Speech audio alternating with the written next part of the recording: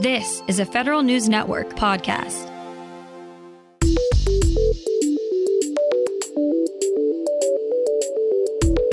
Coming up on today's Federal Newscast, a bill meant to standardize mail-in ballots for federal elections is headed to the House floor. A long-running dispute between employees and the Education Department has reached a settlement. And USPS has gifted itself some new sorting machines just in time for the holidays. Those stories and more in today's Federal Newscast.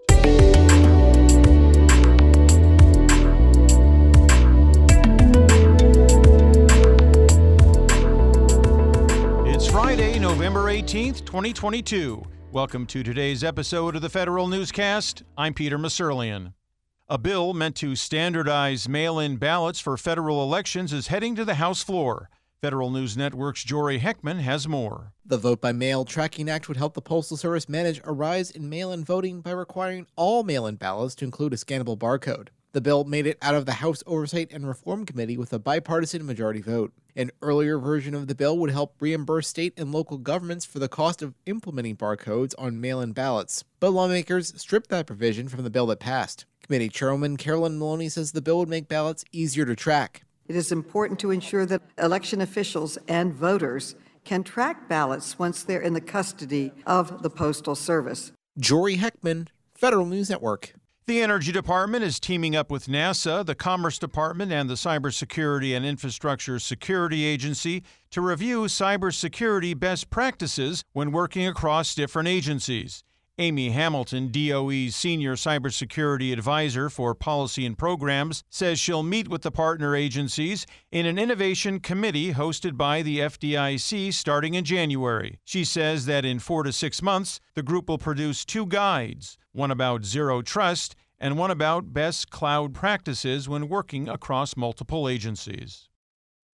A congressional report finds an IRS contractor inflated fraud numbers and overpromised on capabilities to earn more business. ID.me provided identity verification services for the IRS during the pandemic. A House investigation found wait times for video chats reached as high as 4 hours instead of the promised 30 minutes. It also found the Labor Department's Office of Inspector General identified $45.7 billion in pandemic unemployment fraud rather than the $400 billion that ID.me's CEO claimed. More than 1,600 offshore facilities produce a large portion of domestic oil and gas, and they're at high risk for disruption from a cyber attack, according to the Government Accountability Office. The Interior Department bears responsibility for the safety of these facilities, GAO says, but so far has not taken the necessary steps to provide the needed security. The Army's PEO-EIS is bringing back a key technology leadership position. Federal News Network's Jason Miller has the details. 4 years after changing the role and title of its Chief Information Officer, the Army's Program Executive Office Enterprise Information Systems, or PEO-EIS, is bringing back the position. PEO-EIS is creating a new CIO's office led by the senior executive, as well as a technical integration lead and 3 existing subdirectorates. PEO-EIS says the new CIO will support the organization's digital transformation efforts to better integrate networks and software. Applications to be the PEO-EIS CIO are due by November 21st. The organization has a goal of having the new CIO on board by early 2023. Jason Miller, Federal News Network. A long-running dispute between employees and the Education Department has reached a settlement. Federal News Network's Tom Temin has details. The American Federation of Government Employees says the agreement covers 14 disputes. Among them, restoration of union dues payroll deductions ended without the employee's consent, and enactment of a new bargaining agreement, at least until May of next year. The union gets back the office space and computers education earlier took away, and it gets $200,000 in attorney's fees. Tom Temin, Federal News Network. The Megabyte Act Part 2 has some additional legs on Capitol Hill. A bipartisan group of House lawmakers introduced a companion bill to the Senate's follow-on to the 2016 Megabyte Act. The Strengthening Agency Management and Oversight of Software Assets Act, as it's called, would require agencies to conduct an independent, comprehensive assessment of their current software titles and adopt enterprise licensing agreements to reduce costs. OMB would also have to publish a government-wide strategy for software modernization based on the findings from agency audits. A proposed personnel demonstration project has run into a union buzzsaw. The Defense Department proposes a new way of dealing with civilian employees at the Army Futures Command and Technology Reinvention Laboratory. Some 30% of would-be affected employees are in unions. The goal is greater ability to attract and retain what the Army calls a top-performing science, technology, and modernization workforce. The American Federation of Government Employees calls the Army's rationale sketchy and incoherent and urges the Pentagon to kill off the experiment before it starts. The National Security Agency endorses a key software security concept. Federal News Network's Justin Doubleday reports. The NSA and other lead cyber agencies say software bills of material, or SBOMs, are a crucial factor in secure software purchases.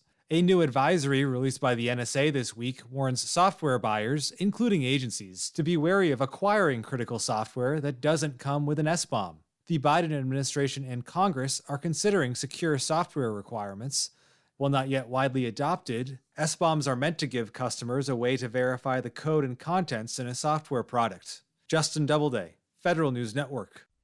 The Cybersecurity and Infrastructure Security Agency hires its first-ever Chief People Officer. CISA announced this week that Elizabeth Kolmstetter will take up that new position. Kolmstetter has experience at multiple agencies, most recently at NASA as director of the Workforce Engagement Division. At CISA, she'll be in charge of a growing workforce. Just last year, the agency launched a cyber talent management system to help bring in more technical talent. The Postal Service is building up its capacity to handle packages ahead of the holiday season. USPS installed 137 new package sorting machines across its delivery network this year for a grand total of 249. These machines will help USPS process up to 60 million packages a day. The package sorting machines are part of a $40 billion investment in USPS infrastructure as part of its 10-year reform plan. Find these stories at federalnewsnetwork.com. For the Federal Newscast of Friday, November 18th, 2022, I'm Peter Masurlian.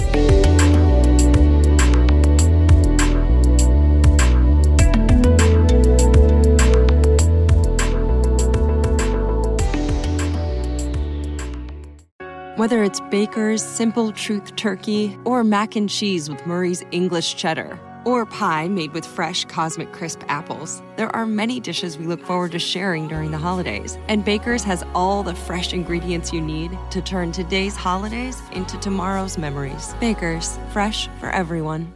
Get more ways to save at the Buy 5 or More Save $1 each sale. Just buy 5 or more participating items and save $1 each with card. Baker's, fresh for everyone.